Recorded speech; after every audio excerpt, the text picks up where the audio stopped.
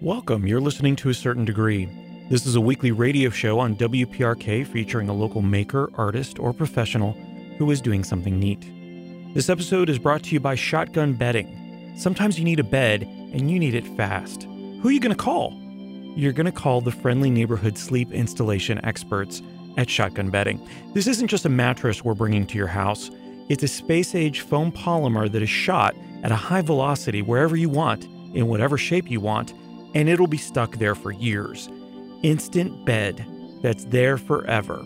As with most of our products, don't ingest it, look at it directly, or allow your mind to wander or to give into dark thoughts when laying on it. Order your comfy Shotgun Bedding at toacertaindegree.com. Now on with the show. Beach Fossils on WPRK, Winter Park, Florida. You're listening to A Certain Degree. Good morning. My name is Nick. I do this every week, and every week I have a very special guest. This week is no exception. Gary Lee is here. Good morning, Gary. Good morning, Nick. Thank you so much for being here. Yeah, thank you for inviting. Yep. So Gary is a Canadian, and so we'll talk about that, I'm sure, quite a bit. I think I mention every episode that I'm Canadian and how proud I am of that. But we're going to get to Piante. Is it pronounced Piante? It's Piante, yes. Piante Design, which just opened here in Winter Park. So garden design and everything that you need for the garden, because you have a retail shop open as well. So you're doing a little bit of both. And you're down from Canada doing that. So still doing that a little bit in Toronto, but mainly now your headquarters are here in Winter Park. Yes, that's fantastic. That's right. So I don't know you all that well. And so, one thing we always do to get started is get to know you a little bit better. So we're going to start with a game. It's 20 questions, and you just let me know whether you're kind of for something or you're not so hot on it. But instead of saying yes or no or up or down, I'm going to make it more difficult for you, because that's the kind of thing. I think everybody needs a little difficulty on a Monday morning. Right. Oh, great. Yeah.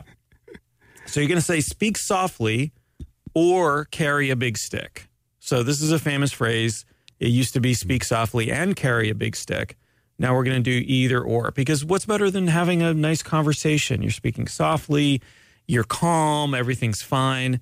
Carrying a big stick, that's heavy, right? And I think from the perspective of somebody doing garden design, you probably don't want a bunch of big sticks around.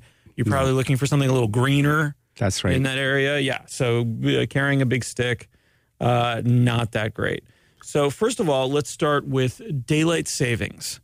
Speak softly or carry a big stick? I would say speak softly. Speak softly? You're okay with it? I'm okay with it, except I'm not okay with falling back. I think that's silly. So the spring forward you're fine with. But daylight savings in general, just the idea of it being earlier and being lighter. Yes. Yeah. Yes. Okay. So you're good with that. Yeah. Perfect. Voicemail. Speak softly or carry a big stick? I would say carry a big stick. You don't care for it? No, just dread it. It's like, why didn't they send an email instead? So... Right, so you get the 2-minute. So if I ever leave you a voicemail, I'm usually like, it's going to be a 2-minute conversation that you're going to have to listen to. Exactly, yeah. And you'd prefer just me to write my thoughts down. Exactly, and I could read it every time I want, rather than dial a number to try to figure out, write down the details of what I'm talking about. Yep. Yeah. Okay, good to know. Colonizing Mars. Speak softly or carry a big stick? I would say carrying a big stick. How come? Because I feel like, we've done enough damage there. Why spread it to further afield? Oh, done enough damage here. Why do that there?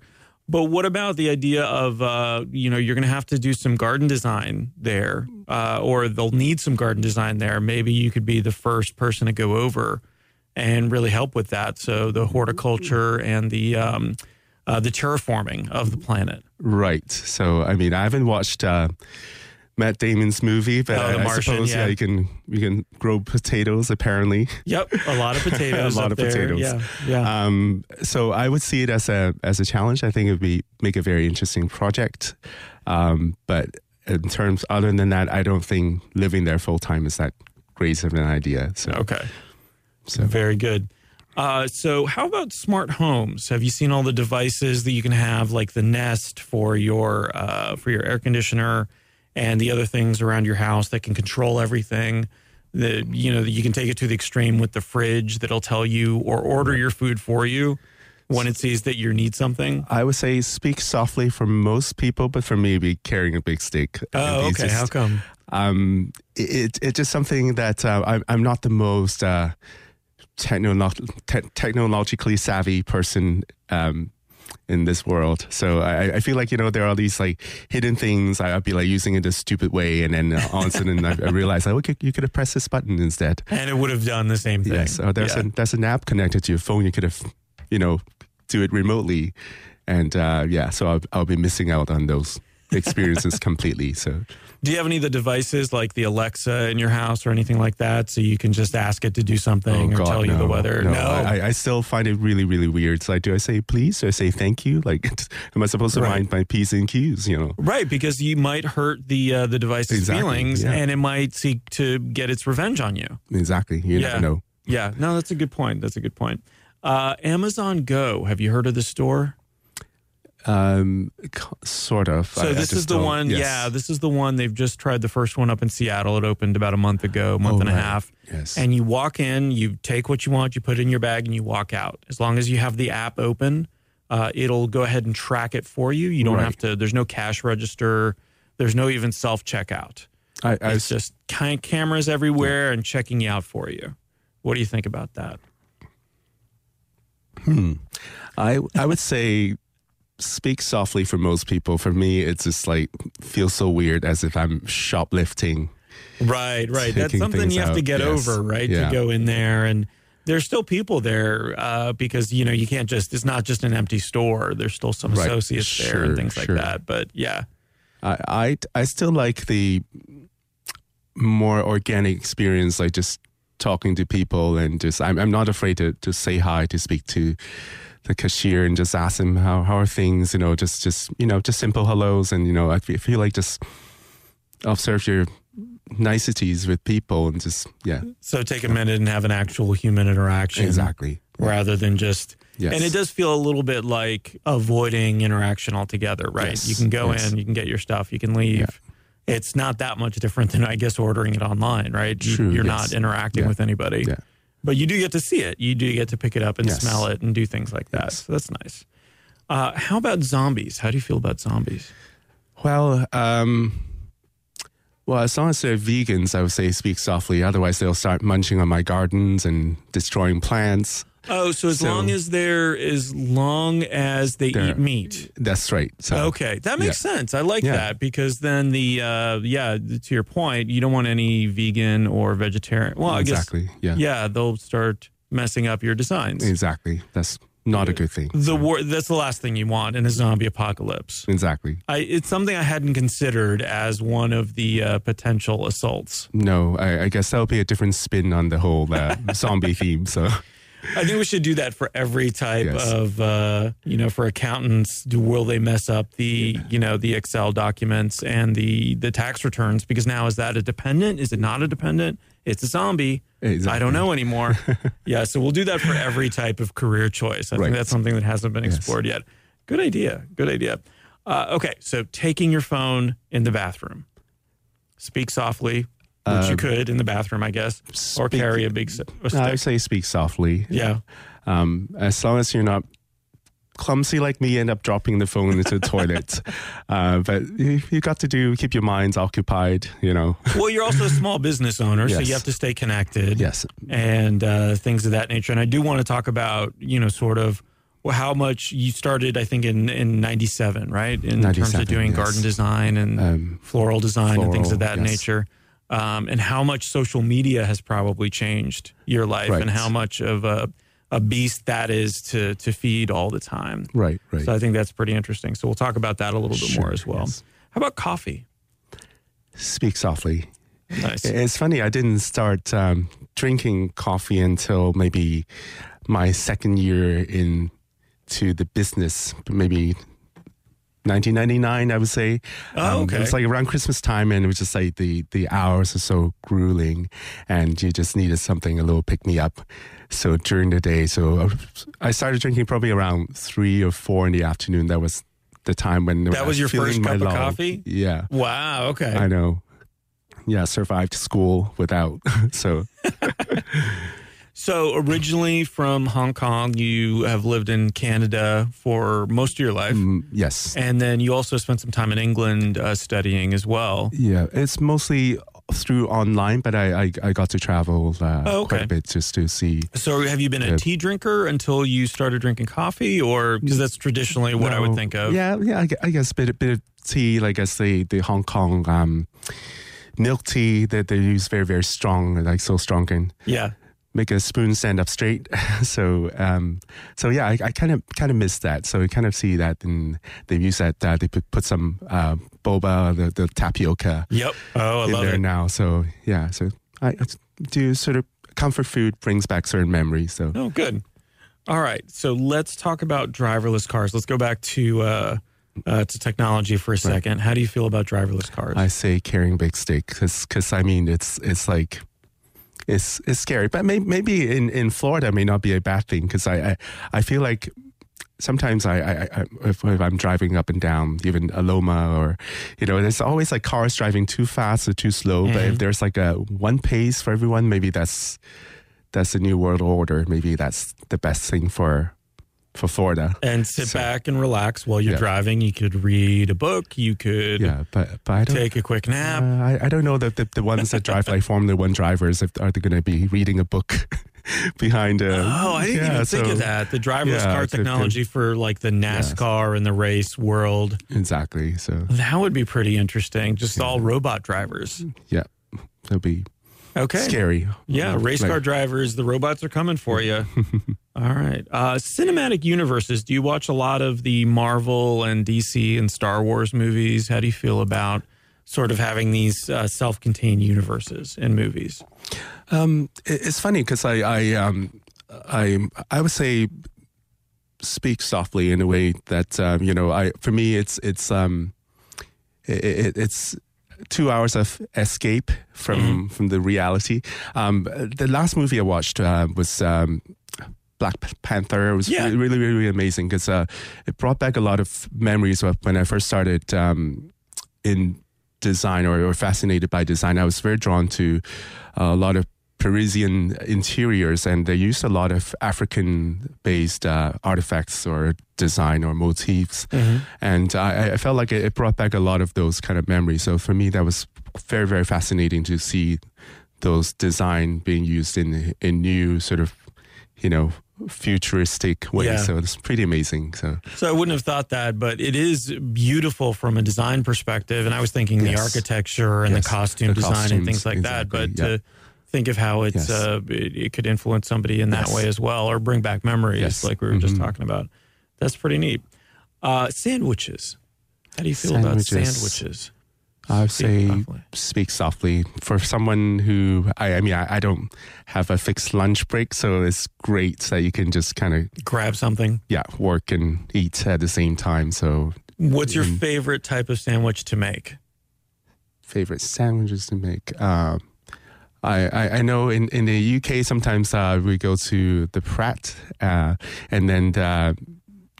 they have this sandwich called it's got coronation chicken, so has got little so apparently it was designed for the Queen's coronation. So it's got mayonnaise, it's got little curry powder in it, so it's got raisins, so it's sweet, it's savory. So I miss that a lot. So I wish I could duplicate that, but it seems like a lot of work. Coronation chicken, like a chicken salad sort of thing. It's a chicken salad, but it's got Well, we should do more occasional salads and more. So we've got Caesar salad, we've got coronation salad. We should try, maybe that could be our next thing, is like you could grow it and then we could market it as as different specialty items for different events. Yeah. Okay, good to think about. Yeah. How about the beach? The beach. Speak softly or carry a big stick. I would say carrying big stick. For me, it's like I grew up swimming with the family, but I'm so used to swimming pools, and I just don't like sand being trapped in my toenails or feet, or bringing that into the car or the house. It's just messy. And then there are sharks and crocodiles or whatever. Sharks and crocodiles. Quite a few of those. Yeah. What about the, do you ever do a design, or have you ever done a design where they want you to bring sort of a beach motif or theme in, and you've had to work with that? No, not yet. Okay. I mean, it's harder to do in Canada, although you can kind of look at the snow and imagine they're just like lying in somewhere in sunny. Right. They're like White sand beaches. Beaches, but they're snowflakes. So very nice. How about, and this is interesting from your perspective, how do you feel about tiny houses, maybe personally and then professionally? Growing up in Hong Kong, I'm not used to great big homes. If you live in 1,000 square feet, your family's doing amazingly well. It's a palace, yeah. Yes, exactly. So for me, it's like we tend to think of space in very efficiently. So I feel like here some of the homes are too big, and you tend to think that I could bring that in. There's always a place for it where I don't need it. So you end up hoarding a lot of junk in the house. You have to fill the space so it doesn't look weird. Yeah, exactly. So I feel like I would say speak softly to tiny homes, and just the whole idea of like using a room, making it multi-purpose. Like people have formal dining rooms, but what if you're not entertaining? Then it's a waste of space. So I feel like rooms should do double duties when whether using it during the day or during the night. So, and I like to see, like more walls being able to move around, to shift and to change shape. I feel like that's a great way to utilize a small space. And then what about then the outside? Because if you have a smaller space inside, you're going to be outside more potentially, or you're going to be entertaining more outside. Right. But I feel like the trend now is like there's less sort of interaction with neighbors, but maybe people still interact with friends, but sometimes you see them sitting together and just staring at their little screens. But I think, it's kind of like me going to London or New York and just like staying in a tiny little hotel room you don't want to be in. So you want to be out. You're going to be out doing stuff. Yeah. I like that. All right. So maybe, recently moving down from Toronto, I don't know if you've ever had this cobbler, the dessert. Right. Have you ever had that before? Yes. And how do you feel about it? I would say carrying a big stick. I don't like hot fruit. So I probably don't mind it if it's chilled or cold or serving with a little scoop of ice cream, make it a la mode. But otherwise it just doesn't quite taste quite as sweet when fruit is heated up. What is your favorite type of dessert? Dessert. Yeah, I wouldn't say English tribal. I would say I don't know. I like anything with sort of oatmeal or biscuity type things. For me it brought back certain warm memories of childhood, and just the warm comfort food for me. So very nice. All right, Gary. Well, thank you so much. We are going to talk about Piante Design here in a second, but first we're going to play a song. So I feel like I know you now, especially on your views of taking your phone into the bathroom. So yes. Got a lot of information on you. So let's play a quick song. As I mentioned, we're going to hear from okay. Why would I pick this song that I can't even pronounce? Mac the Verskin with Eden, because Eden is a garden. Sounds good. If I understand correctly. And you're going to hear that on WPRK, Winter Park, Florida. You're listening to A Certain Degree. Mac the Verskin on WPRK, Winter Park, Florida. I hope I'm saying that correctly. And if I'm not, and if Mac the Verskin, either the band itself or some fans are listening, please let me know how to pronounce that. The song, though, was Eden. And there's a very specific reason I picked that song, because my guest today, Gary Lee of Piante Design, is here today. Garden design, floral design, garden accoutrement. If you will, at the new store that's located right near the corner of Fairbanks and Park Ave. But thank you so much, Gary, for being here. And one of the reasons I wanted to have you here today is because I often have guests on in industries that I don't fully know all the background of. That's right. And so it's really interesting for me to have somebody here specifically with the garden design background, because I don't know anything about it. But I was even reading, I wrote this down, or I copied this from your most recent design post on Instagram. So if you're not following Piante Design on Instagram, you should be right now, just because it's gorgeous. And I think it's very inspirational to see something like that and go, oh, okay, I could do something like this here in my office, or I could do something like this here in my house, and see those types of things. Yeah, it's really, really beautiful. Thank you. But so this was the sentence. We planted a simple combo of Indian hawthorn with variegated lily turf and dwarf mondo grass in the center beds to anchor the exuberant tropical plants along the perimeter. And I don't want you to think I'm making fun, but I know all of those words, but in that order, I don't understand what you're saying. Right. So I think for me, it's like, try to make, Instagram is a nice little vehicle. It can sort of appeal to people of different backgrounds. So you kind of visually, want, like you're telling that story visually, right, which is what I really like about it. So it's kind of like you want to talk to the everyday lay people, but also you want to sort of appeal to, maybe there are other garden designers also watching or looking at what I'm doing. So you kind of like don't want to sound like completely, it's pretty ignorant person. So it's those plants are actually your sort of everyday stuff that you often see in a lot of parking lots and used commercially. But so I know that they're really hardy, but I think to see it, to approach it in a new light, so in a different eye, so just to use it in a fresh way and approach it. So I use them in a very sort of, I would say, quote unquote, European way of styling. Yeah. So this was a garden design, I think, over in the Lake Davis area. That's right. Yeah. So you could go see the pictures again on Instagram, and it'll look great. What I was thinking about, though, especially over the weekend, is the idea of garden design has to be, you're not just thinking about a season necessarily, or else it's not really garden design. It's just a temporary decoration, right? Mm-hmm. You're not thinking about seasonal. You're not thinking about a year out. You're thinking about, well, how is this going to look in 1 year, 2 years, 5 years, 10 years, depending on the project. Mm-hmm. And so that was something pretty interesting for me, because I don't think that a lot of industries do that type of planning, or are thinking about that when they're thinking about design. The design that I've typically thought of from a marketing perspective has been very perishable, for lack of a better term. Right. So when you're going into a design and you're thinking that far out, how does that affect how you design? And is that one of the things that attracted you to garden design in the first place? Right. I think, approaching this subject of garden design from a floral designer standpoint, in floral design, you wanted instant gratification. You have full control over how the stem would go inside, whether it's a block of oasis or in a vase.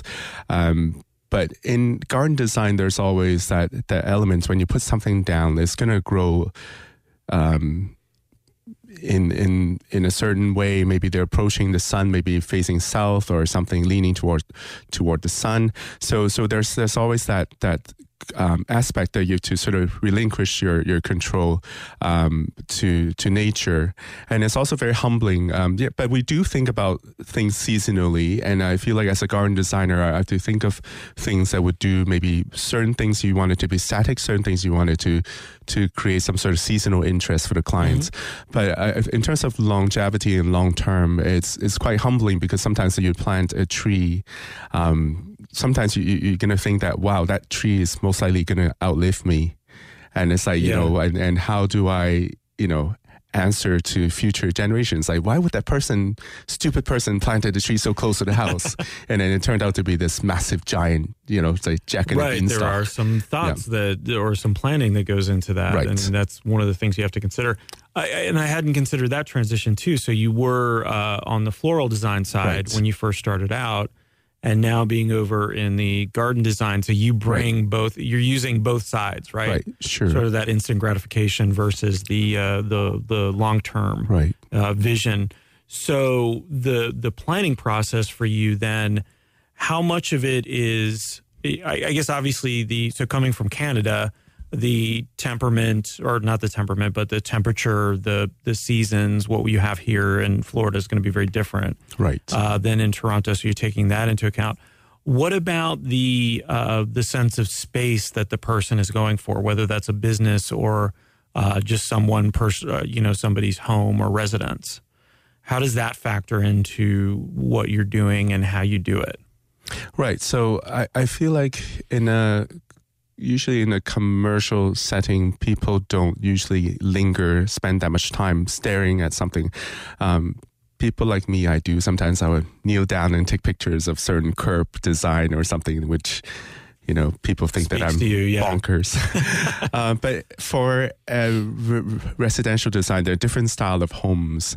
There and homeowners too. There are people that live in a home that's perhaps a bit more showy and on the busiest streets. They just want the world to know that they've made it. Yep. So in those settings, usually I try to communicate a message that's quite fast. So you'll be able to get that message. Maybe it's a color theme. Maybe it's just full of topiaries that people know. Oh, we always spend how many thousands of dollars to maintain that every month. So those are subtle messages, and then there are also those that are more introverted clients that they want to spend time. They want to maybe bring their morning coffee and walk around the garden to appreciate, to maybe to kneel down to look at a flower, to look inside a flower. So for those people, you design very, very differently. Mm-hmm. So something that takes a bit more exploring rather than something quick like a monochromatic all red garden or something that grabs people's attention straight away. So we're going to get into the background and your education and how you came about this. Right.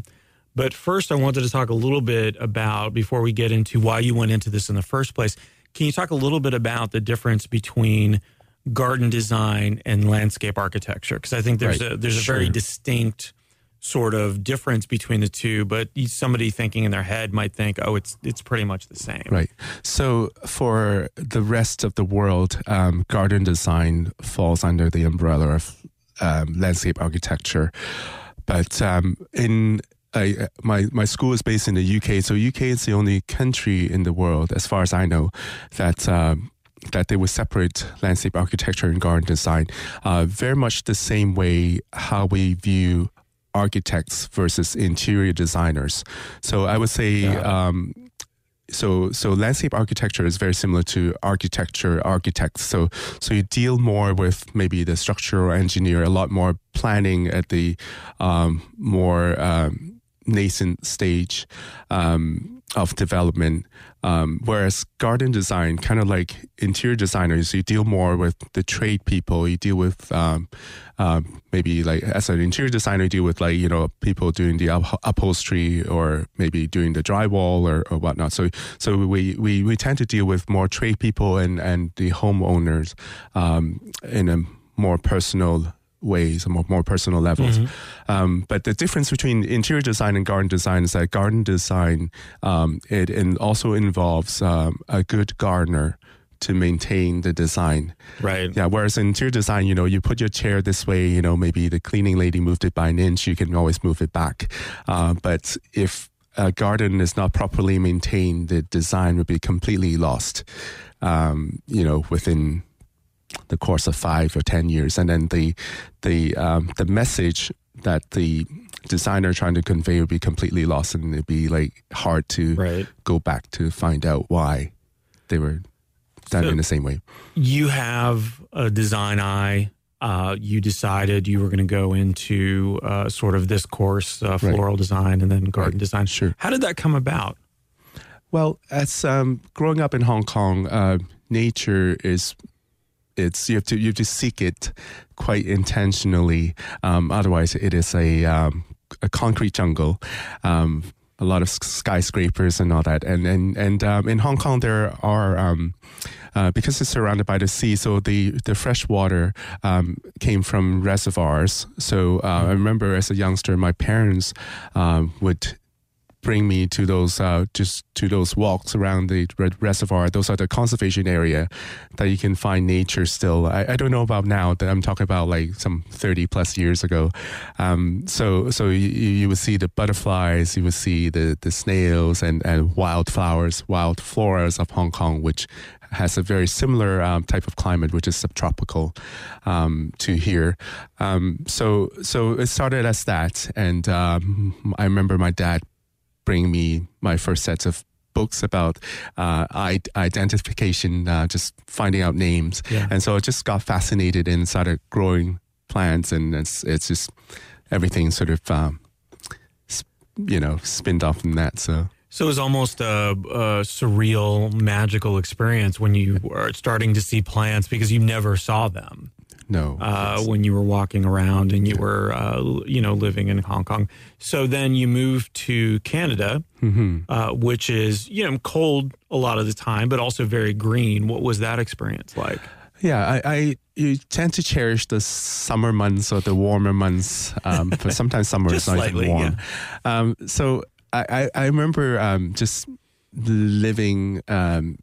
I came as a visa student, so I was living in the residence or dormitory there, and just planting tulip bulbs around the dormitory, and then I got the approval of the school. So that was fascinating to be able to start digging a hole into the ground and put the bulbs and to see how it would come to be in the following year.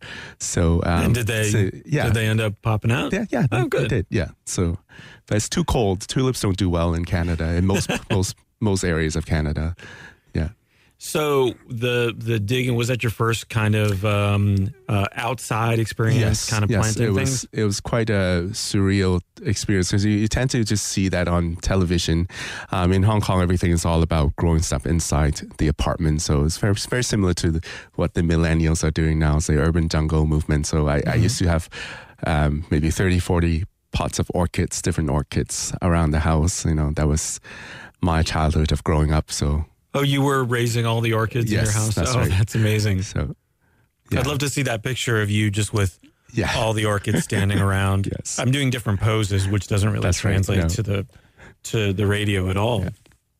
So then when you were looking at careers and you were looking at, coming out of school, and it's done a little bit differently in Canada, school is, than in the U.S., but you're finishing up school, you've learned English at this point. Right. And is that when you decided to go into this as a profession, or how did that come to be? Did you know that there was an opportunity out there in this, and you just went for it?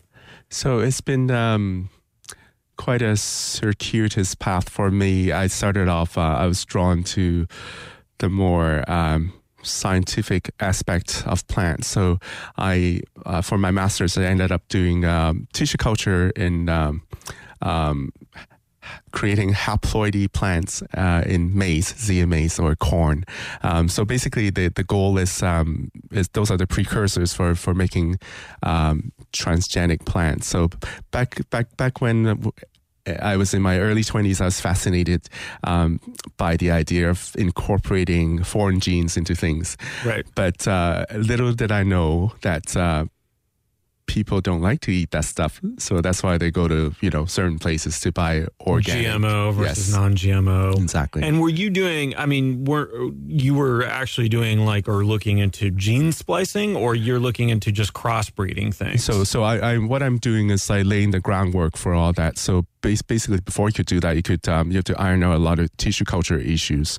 So because you have to target single cell stuff in order to for it to make any difference. So you cannot just incorporate foreign gene into a structure that has so many different cells, so it's not going to be fully incorporated. So to get them when they're almost at a single cell stage, but how would you bring that single cell into a fully grown plant? So that has a lot of different issues for different plant species. So that was I was fascinating then, but I don't think I did that great, because it's just the artist in me, just found it very rigid. Okay. So you were looking you were trying to apply you love plants, you love the idea of them and growing them and doing all those things. So you thought that might be the right path for you. Exactly. Turns out it wasn't. No, it wasn't.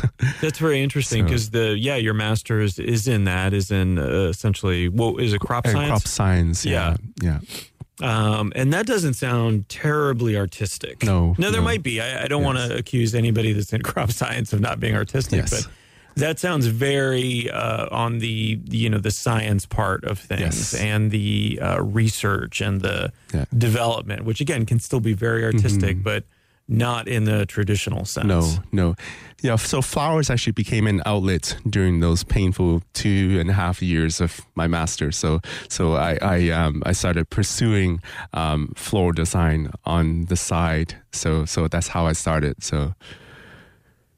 And your bachelor's is in horticulture science, right? Yes. And so still along the same lines, but probably a little more flexibility in terms of what I wish I've taken more ornamental courses back in those days, but I've taken more science. So it's a pretty big field. So it could anything from turf grass management to vegetables, growing ornamental plants, cut flowers. So everything falls into that horticulture umbrella. So it's a pretty big field. But I have to imagine that helps on some level now, give you the confidence to say, okay, this is this type of plant, it's going to do this. Yes. And knowing all the Latin names for things is probably fun too. Well, again, I wish I'd taken more of those courses. So, but it helps, to help them, stick, to remember Latin names, because there are certain Latin roots to things, and there's certain meaning describing certain aspects of the plant, per se. So you did the science part of things. And then what I didn't realize in looking at sort of your CV is how many other opportunities there are for people who want to go into this and learning about it, and exams and certifications and things of that nature. So you went and there are exams from the Canadian Academy of Floral Arts and the American Institute of Floral Designers. You did both of those exams. Yes. And then you did your training classes in France and the Netherlands, and the postgrad diploma in garden design in the UK. That's right. Man, you've been doing a lot. What is it about you that attracts you to keep, sort of doing those improvements and doing those additional things? I can understand from the exams, or probably that gives you a sense of credibility. Right. So if somebody comes up and says, "Can you do floral design?" You say, "Yes, I have this." Right. Thing, this piece of paper that says I can. Yeah, I guess I'm not driven in the traditional driven type A kind of way, but I guess I'm slightly more type A when it comes to design. Things that are design oriented things, and I like to seek out the best and learn from the best, and so. I see myself as a student. I always see myself, there's always going to be something to learn from people. There's always something that they know that I don't. So I find that the best place to be as a designer, because you're always keeping your mind very open to new things, new ideas. So. And that applies not only to sort of a classroom or a workshop environment, that might also apply to just researching things that are out there from, other Instagram accounts, for example, just seeking out. Do you often find that, and this is something I'm curious about, you have a lot of different industries that are very collaborative and some that are very closed off. They want to protect their secrets or their designs or something along with the knowledge they have. What is garden design like? Do you find that you can talk to other designers, or you can collaborate with other designers, or there's like a Facebook group where you go on and talk about some of the things that are out there? Yeah, and in the UK, there's like the whole Society of Garden Designers, so it's a much more recognizable profession there. For here is slightly harder. I feel like there are different things for. I think there's one for landscape designers, but outside of the landscape architecture field, it's hard, because I think that's how people understand if you have any credibility, you have to be a landscape architect to do anything here. So I feel like it's slightly harder to find. I mean, it's there, but I just have to sort of intentionally seek out those things.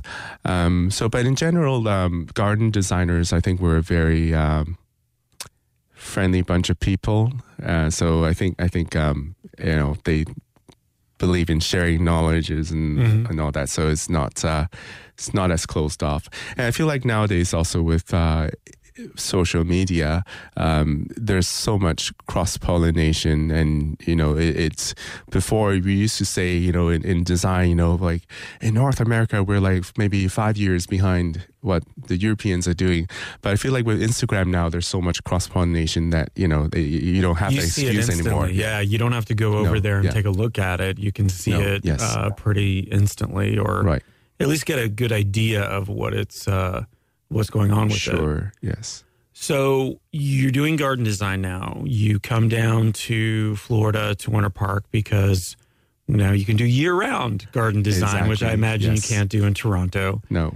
And what about opening a business too? So you have a retail space. Is that something new for you? Did you have something like that in Toronto? Yeah, I've always done retail, and I think I'm good at it. I'm good at setting up retail shops, but I'm just not as good as working in it. Well, you want to be out in the garden.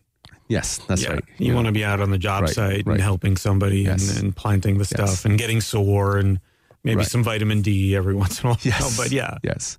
It's a funny thing for me because it's like I don't know if I believe in birth orders, how it affects your career, and for me, being the baby of the family, people think of the baby of the family being the attention-seeking, spoiled brat type, and for me, it's like I was going to say that about you. Yes, thank you. Yeah, I'm the type. So. For me, it's like that sort of attention-seeking bit. It comes off in the retail stores that I set up. So try to bring it. What is it that you want to bring people's attention? And I know I'm right on the Fairbanks. It's a really, really busy corner, and people drive super fast, and they're super agitated and angry at each other for some reason. So you do something. You spend less time maybe worrying about what's behind the window, but maybe trying to grab people's attention from a more macro point of view, like just the storefront itself should speak of the type of business that I do, or my design sensibility. So you need to convey that in that split second when people drive at, 80 miles per hour. Right, that's about how fast people go in for a bank. So you're possibly always hoping for traffic then, so that you can get people to right outside the shop and then looking in. Sure, yes. And doing that. And how's it been so far? So you opened in October or November of last year? Yeah, November, first week of November. So it's been great. So we got... a lot of support from the local community. So people buying plants from us, and also I picked up a few garden projects too. So which is very, very exciting for being in the field for just 4 months. Yeah. So it's a short period. So. When I wonder how much of that is your reputation from Toronto as well, is just having that. Having done it for 20 years. Right. So there's a certain maturity to handling the business, so that came from, just doing retail for 20 years. Yeah. But there's still a lot of things that are very different. I do find that I feel like, I'm going to upset a lot of people, but I feel like American shoppers are nicer, less picky. So, so they're friendlier bunch. So nice. Yeah. So nice. I wouldn't have thought that over Canadians, but I've never, you have that stereotype of Canadians being very friendly. Yes. But what happens, I think, when people go into a shop is very different. It's hard to part with that after-tax money. So they tend to be a bit more, tend to scrutinize things a little bit more. So yes, absolutely. Well, Gary, let's leave it there for now. We've already done the first hour. So it goes by fast because I'm a joy to talk to, as awesome. I keep saying, and hope somebody believes me at some point. So let's listen to a song. We're going to hear Iron and Wine with Claim Your Ghost. Then we're going to come back with some bad business ideas. We're going to talk about where you find your inspiration for design, maybe some of the trends that are coming up in 2018 and beyond, I think we think about food trends. So, for example, ironically, food trends for 2018 are going to be a lot of florals. What about for garden designs? Do we have yearly trends, or does it, just like anything with garden design, is it bigger in scope because of the nature of it? So we'll talk about all that and more. Gary Lee, Piante Design. Great. Thank you so much for being here. This is Iron and Wine on WPRK, Winter Park, Florida. You're listening to A Certain Degree. Marika Hackman with Violet on WPRK, Winter Park, Florida. Good morning. My name is Nick. You're listening to A Certain Degree. Violet, very appropriate for our guest today. That's right. Our guest, like there's more than one of me. Gary Lee, I almost called you Gary Piante, which you may want to think about as a name change for Piante Design. Gary Lee is here from Piante Design. Good morning, Gary. Good morning, Nick. Thank you so much for being here. And thank you so much for putting up with this next segment, which is, of course, Bad Business Ideas. And Gary, before we get to your bad business ideas, so this is just going to be me kind of riffing on some terrible ideas that I thought of, and I wanted to get your opinion on. As a successful small business owner, as somebody who basically is intercontinental, you've been to at least 3 continents. Right. So that's literally intercontinental. Maybe more. I don't know. You could have been. So there's going to be some opportunities here for you in the future for Piante Design, for potentially just you. You may not want to put your name on it because it's a little bit dangerous. But first, I want to know a little bit more. We talked about some of the crossbreeding and genetic research that you did. Right. You know, a lot of the knowledge that I get is from movies and pop culture. Right. Especially on the science fiction side. So where are we? What I want to know is you have access to the latest information about what plants are doing and what's going on. Let's just say yes. Sure, yes. Let's just say yes to that. Where are we on producing a plant that can eat more insects, rodents, and potentially other people? Because I've seen that in movies. Right. So I assume that means that's going to come in the future. Where are we in terms of developing that plant from Little Shop of Horrors? Well, I say it would be close to none because a lot of these, if they're doing crazy breeding or transgenic type research, anything that's whatever stuff, monsters that they create. Carnivorous, yes, that's right. Within the greenhouse, to be taken out of the greenhouse would have to be incinerated. Oh, really? Yeah, so because they're afraid of, the pollen escaping and cross-pollinating with something. So it's, sorry to burst your bubble. It's not going to happen. So we're not there. So, okay.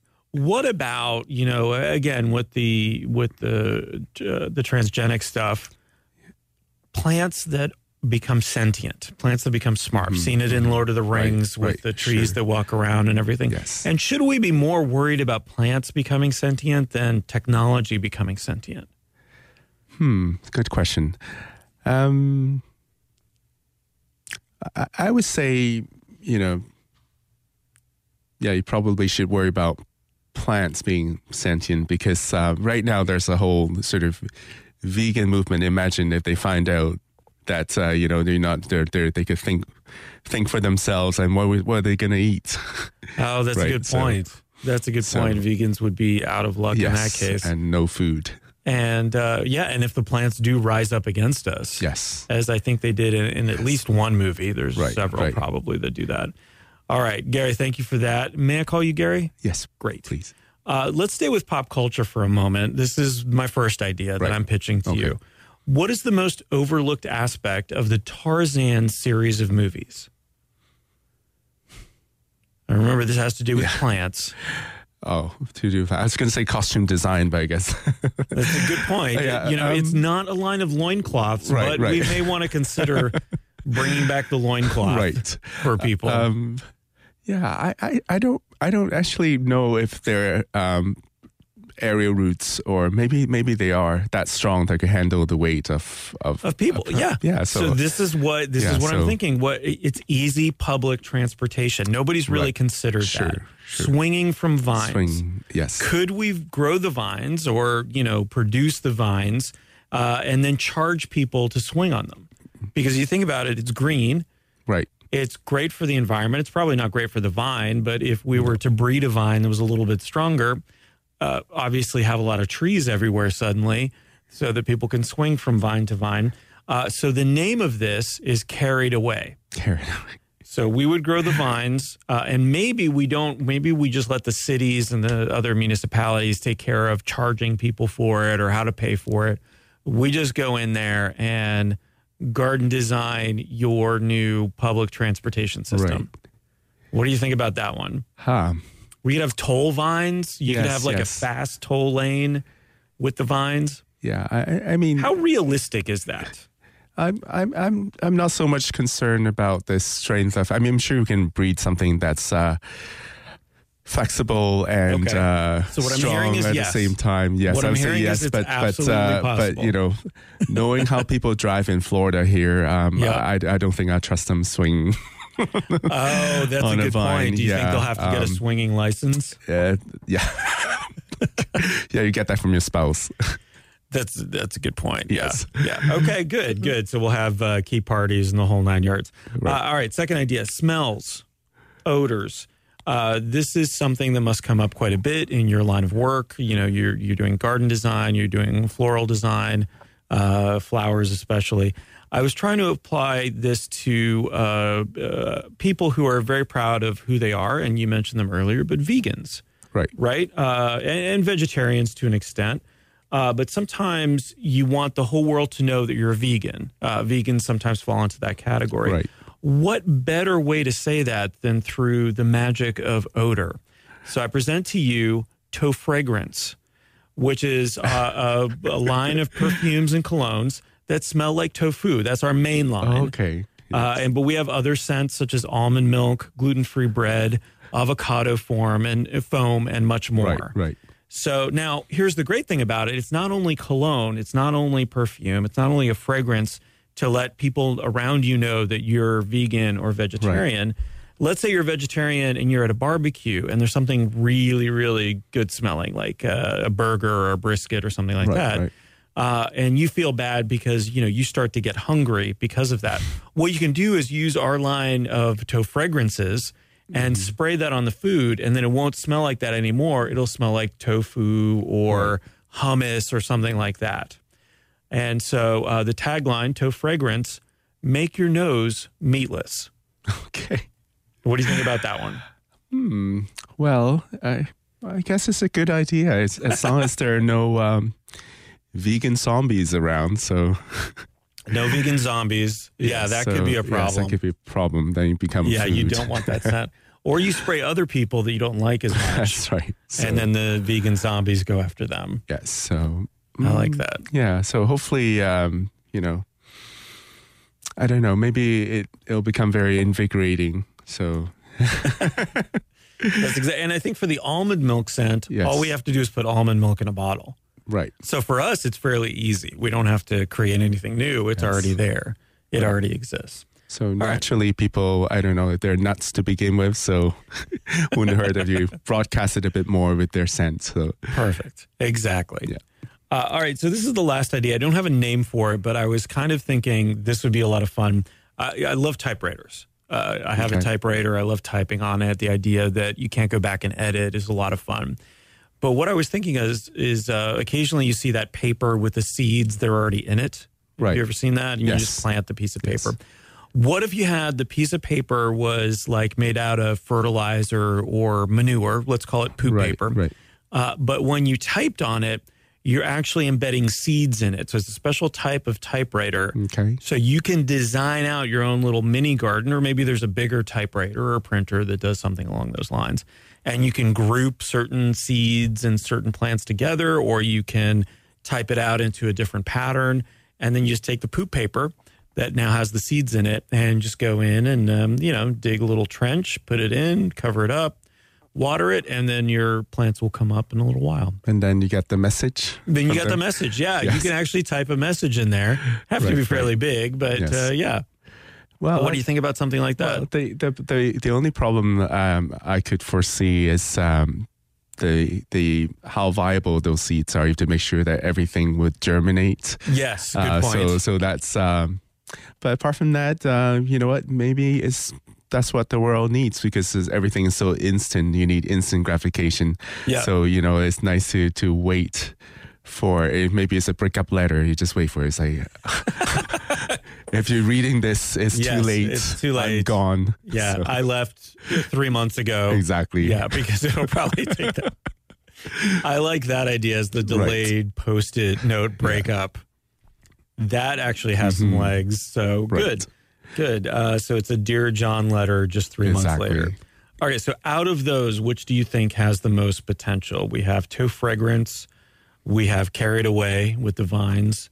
And then, of course, the typewriter that so you can send special notes that you don't want to send right away. That's right. Yeah, I do like that typewriter idea the most. First of all, is it the greenest? No. I mean, they're all. I mean, the Vine idea is pretty green too. But I feel like, you know what? It's nice to be in touch with nature in a more intentional way, rather than, so you're growing things rather than exploiting things, like as in the Vine idea. So you're an active participant in bringing nature to where you live or where you plant that letter. So, and your ulterior motive is to say something possibly hugely controversial without having to be there. Yes. Yeah. Here, just read this note in 3 months. Exactly. Yes. All right. Well, we're going to go with that then. And thank you very much. Let's hear another song. We're going to hear from Bedouin with Dusty Eyes. And then we'll be back with Gary Lee. We'll talk about inspiration and design. We'll talk about his college experience, because I'm still curious about that. I want to go into a little more detail about that. And then some of the trends for garden design and floral design for what is now, the third month of 2018 already. That's right. That is insane that it's going that fast. But we'll be back with Gary Lee in a moment. You're listening to A Certain Degree. This is WPRK, Winter Park, Florida.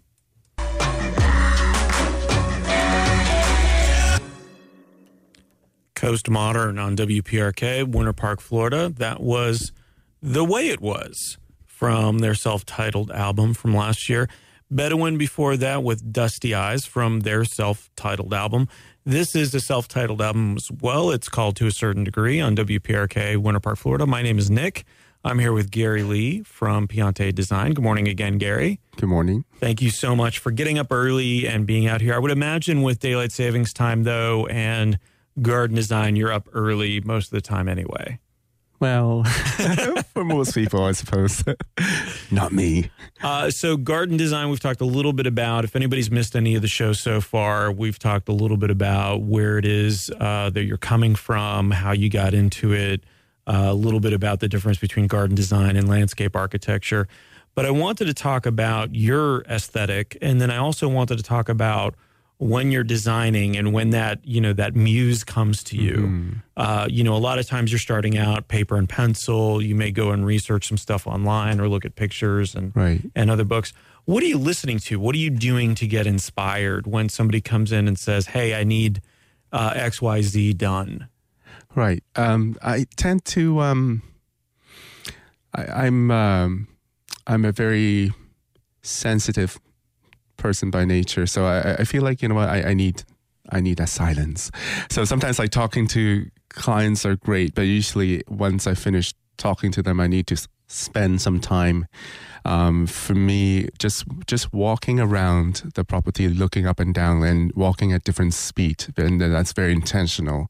When you walk at a faster speed, then you can iron out a lot of issues with the layout, but then there's also, you slow things down to listen or to see what the house, the architecture of the home is telling you.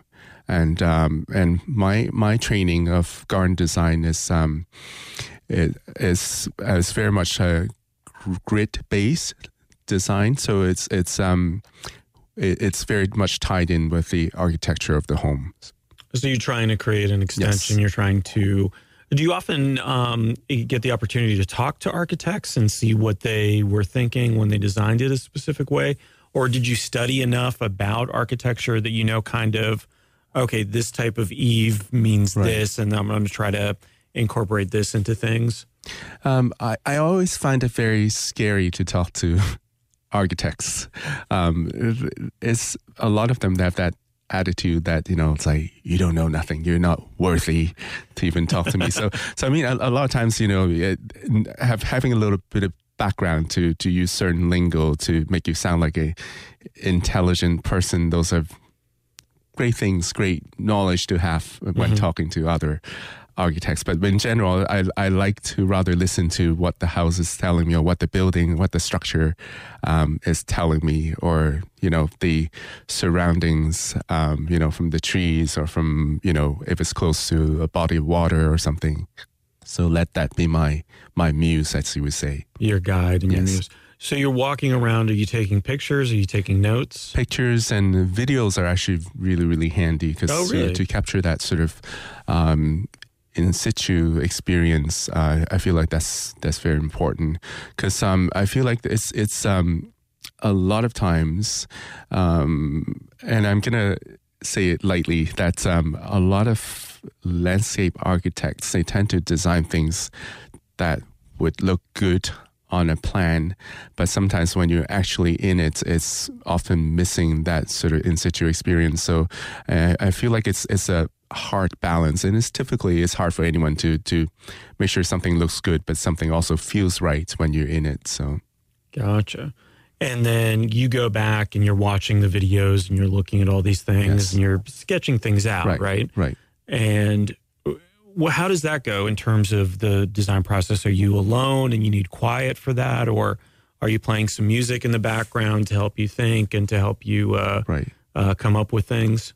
So usually no music. No music. Because I'd rather listen to what the environment is telling me. Are there birds around, or are you trying to lure more birds in the area? Do you hear, is there crashing waves if it's next to a lake or something, so you just want to, let those things be your guide and let your senses be somewhat uncluttered.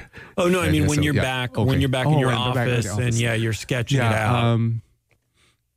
It's light music, I suppose, but I still find it easier to work in silence. Yeah. So just I'm so boring. No, not at all. Not at all, because I think there are the type of artists that need, part of their brain taken up, and so they play music a lot of times without any kind of words in it. Right. Because that'll be potentially a distraction. And I'm always fascinated with the people. I need music in the background, and it needs to usually be not new music to me. Right. So, sometimes I have a specific playlist that I know will get me out of a funk or get me out of my own head a little bit so that I can get some work done. But I'm also fascinated by this idea of being able to really concentrate, being able to just have not needing anything to help me focus, but being so into the project or being so, challenged by it, I guess, is what you're looking at and how you're approaching it to get it done. Right. I tend to leave things till last minute. So oftentimes there's thinking of what music to put in the background is not it's not That's an not going to be your first priority because you're going to need to get this done. Right. Yeah. So sketch phase, you go over it with a client. You make sure they understand what your vision is. Do you find that challenging at all? Because sometimes you're looking at paper, and I think what it looks like because of your vast experience in doing this. Yes. Do you find sometimes that it's difficult to convey that you actually have to have? Do you have to have some props or something in order to get them to understand it? It's sometimes it's very frustrating for me because I tend to be a visual thinker, so I would listen to the client. So it's very important to identify each brief. I mean, each design brief for each project is different, so you have to really listen to the client, but also you have to listen to what their home, the architecture of the home is telling me, then also the lay of the land. So for me, it's like for most garden designers, you sort of present before any design ideas are presented to clients. Usually there's like some sort of a mood board that's being submitted. But I also have problems with that because mood boards are based on things that had already been done. So it's hard when you have an original idea. So these days, most ideas are from somewhere, so it's not as hard. But for me, I still find it a very difficult process to just find something that's already been done and to say you're getting this. Something like this, yeah. Yeah, because it might not fit. No. Right, yeah. and especially a mood board. So you're saying a mood board early on in the process before you even start design? Yeah. And I would imagine that's tough too, because then you're saying, well, what if inspiration strikes and you want to go in this direction? Exactly. You can't do that now because you have this mood board sort of holding you back. Well, I still think the process itself is very organic, and a lot of times you can put down whatever you want as a garden designer on paper, but the moment you start digging, that's when you realize that, hey, I cannot put a pond here, or because there's just giant bedrock underneath, so it would cost that much more to excavate, and that may not be something that the homeowners are prepared to deal with. Right. So you have to kind of, and I'm flexible enough to... There might also be mole people underneath that you may not want to disturb because they may attack the surface dwellers. True, very true. Yes. Sorry, I didn't mean to totally derailed you. I apologize. That's great. I'm fascinated by the fact that you might eventually uncover a race of mole people living under the ground. Right. Yes, so, I had this idea of moving here and being attacked by killer bees and jumping into a body of water only to be eaten by an alligator. Yes, that's right. Yeah. It still might happen. Yes, the day is young. True. The day is very early still. Well, that's very neat. Then I wanted to also ask you before we play another song about like actually going in and doing the planting and interacting with the earth and interacting with these plants. Yeah. How satisfying is it? Okay, so you have the project completed and you're taking a step back from it, and that probably is incredibly satisfying, especially if the client is happy with it. But how does that compare to the actual like interaction with the dirt and the growth? Like there's this idea in my head, maybe it's a little too romanticized, that that is a very satisfying and just incredible process. It certainly is. I think there are some studies, I can't quote the name of the research, but you can. I won't know the difference. When you right, when you actually feel dirt in your fingers, and sometimes I'm notorious for not wanting to wear gloves because I just like the feel of soil, maybe in my nails, and the touch and the feel of it, and it's such an organic experience. So each soil type, each like property has a different sort of soil combination. So whether it's more clay, more sandy, so it's a wonderful experience. And then for me, I'm a very naturally very imaginative person, so I tend to see things beyond its current state. So when I plant a tree, I see it flourishing in so many years, being seeing into the future of it. Yeah. So sometimes with clients, they don't always see that. You kind of, that's why I go back to maybe some sort of 3D rendering, some sort of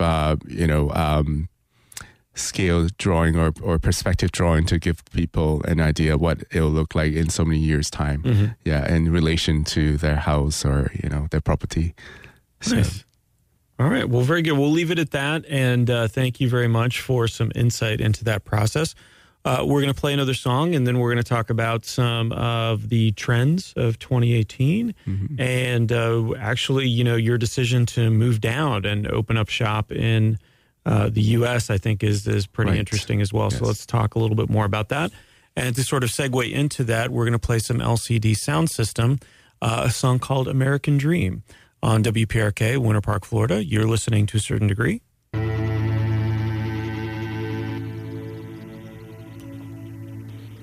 LCD Sound System on WPRK, Winter Park, Florida. That was American Dream. Good morning. You're listening to A Certain Degree. My name is Nick. I do this every week, and every week I am very pleased to have a special guest. This week is no exception, although we're almost done, Gary. Oh, Such enthusiasm. Gary Lee is here from Piante Design, a new shop here in the Winter Park area. It is located by Miller's Hardware on Fairbanks, just a little bit west of Park Avenue. So you can walk around Park Ave and then go visit Gary and Liz at the shop, except on Mondays. right. Closed on Mondays. And Sundays. Oh, and Sundays. So Yes. don't go either of those days. But not only a plant shop, a gift shop, you have a lot of unique and interesting gifts there, but also doing the garden design, doing the floral design, doing events and things of that nature. And being new to the area, you have some interesting perspectives on what Central Florida is like. But I find it interesting that, a lot of those perspectives are going to be around, your expertise, which is growing things. Right. So we were just talking during the break about Central Florida, Orlando area is in a little bit of an interesting temperament zone. Yeah, hardiness. Yeah, zone. yeah. Yes. So you have the challenge of it not being quite subtropical Right. or tropical like Miami, but then not having that specific cold snap like you Right. would up north. Right. So what do you think of the challenges are for somebody to have a garden around here, a really nice garden around here, and how do you sometimes overcome that? Right. I think for one thing I do miss being from the north is that the very distinctive seasonality, after the horrors of winter, and then you see spring bulbs and like little snowdrop, little crocuses popping up and little daffodils, and those sites are very welcome sights, to see in the spring.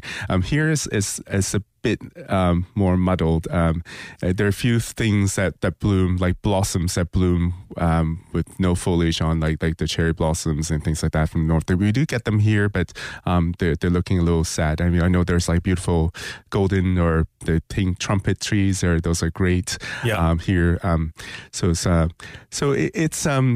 It's challenging because, so we tend to think that, and also I feel like a lot of nurseries are guilty of that too. They try to tempt you with things that are like, that could probably thrive for generations in Miami. And then you think that, oh, we can grow that here too. We're just like them. And sure enough, this past winter was like too cold and it killed off a lot of things that have been thriving for 5 years, 10 years. So it's been a sad thing to see, things being killed off. Yeah. But also it created new opportunity to put in new stuff and to rethink the whole process and to the think space that, and exactly. what you do with it.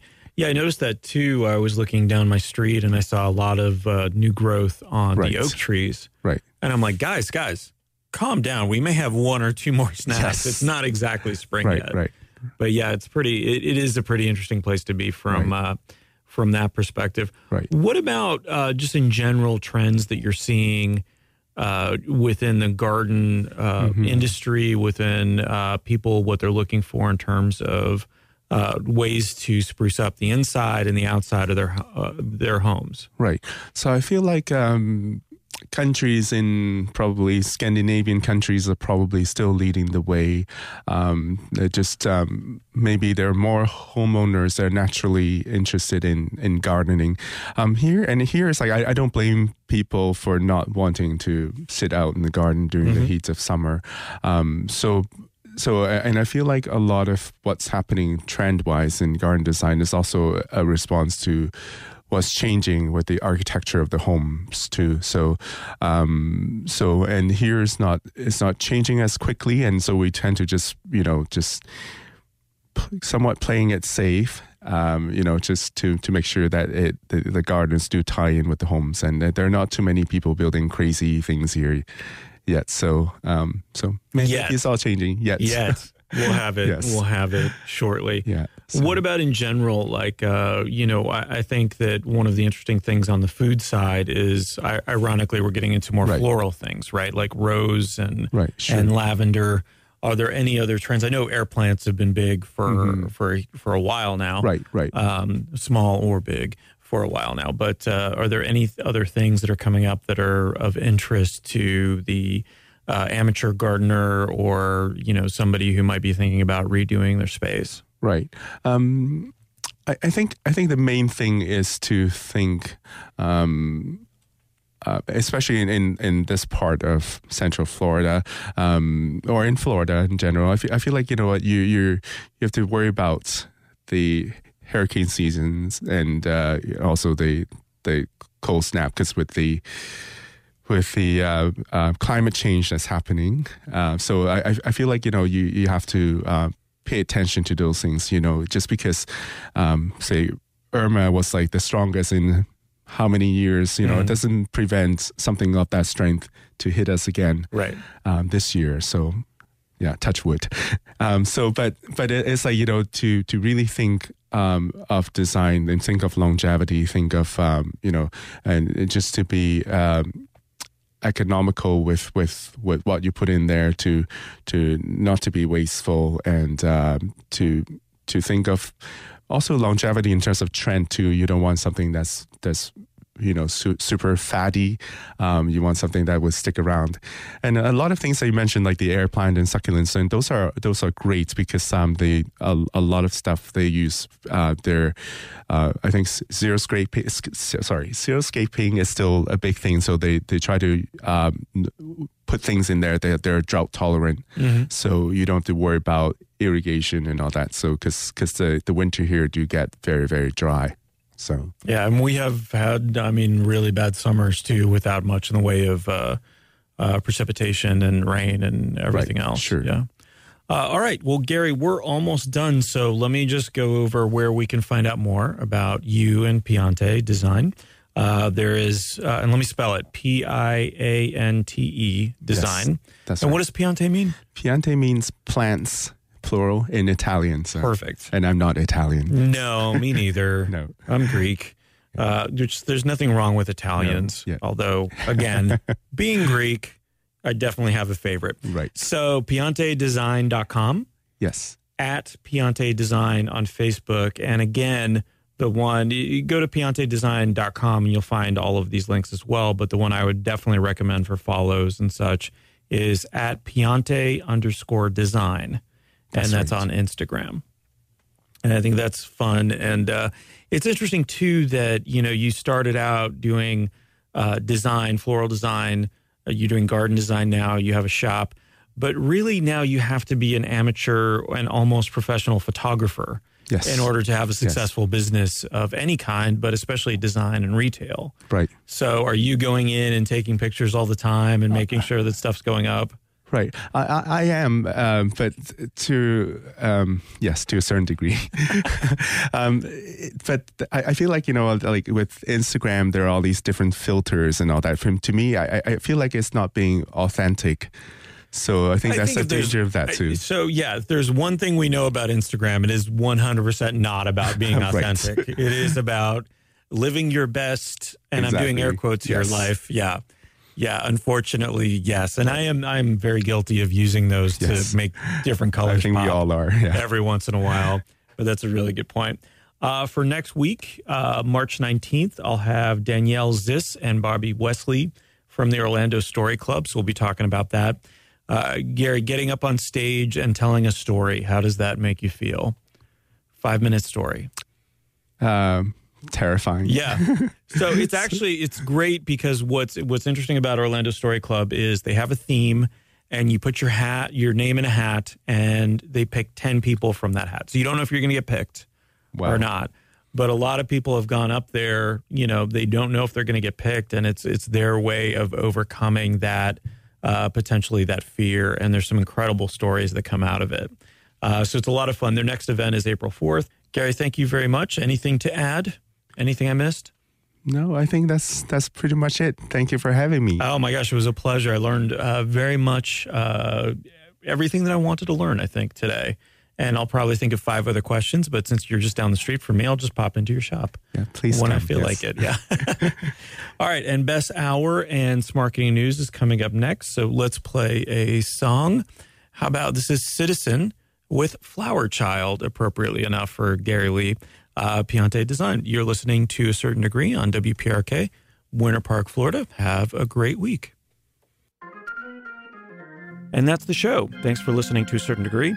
For more episodes, funny theremin videos, and emotional reactions to clock changes, visit toacertaindegree.com. That's TOA certaindegree.com. You know what? It's been like 3 days and I'm still not used to springing forward. More like bringing forward my hatred of getting up early. Am I right?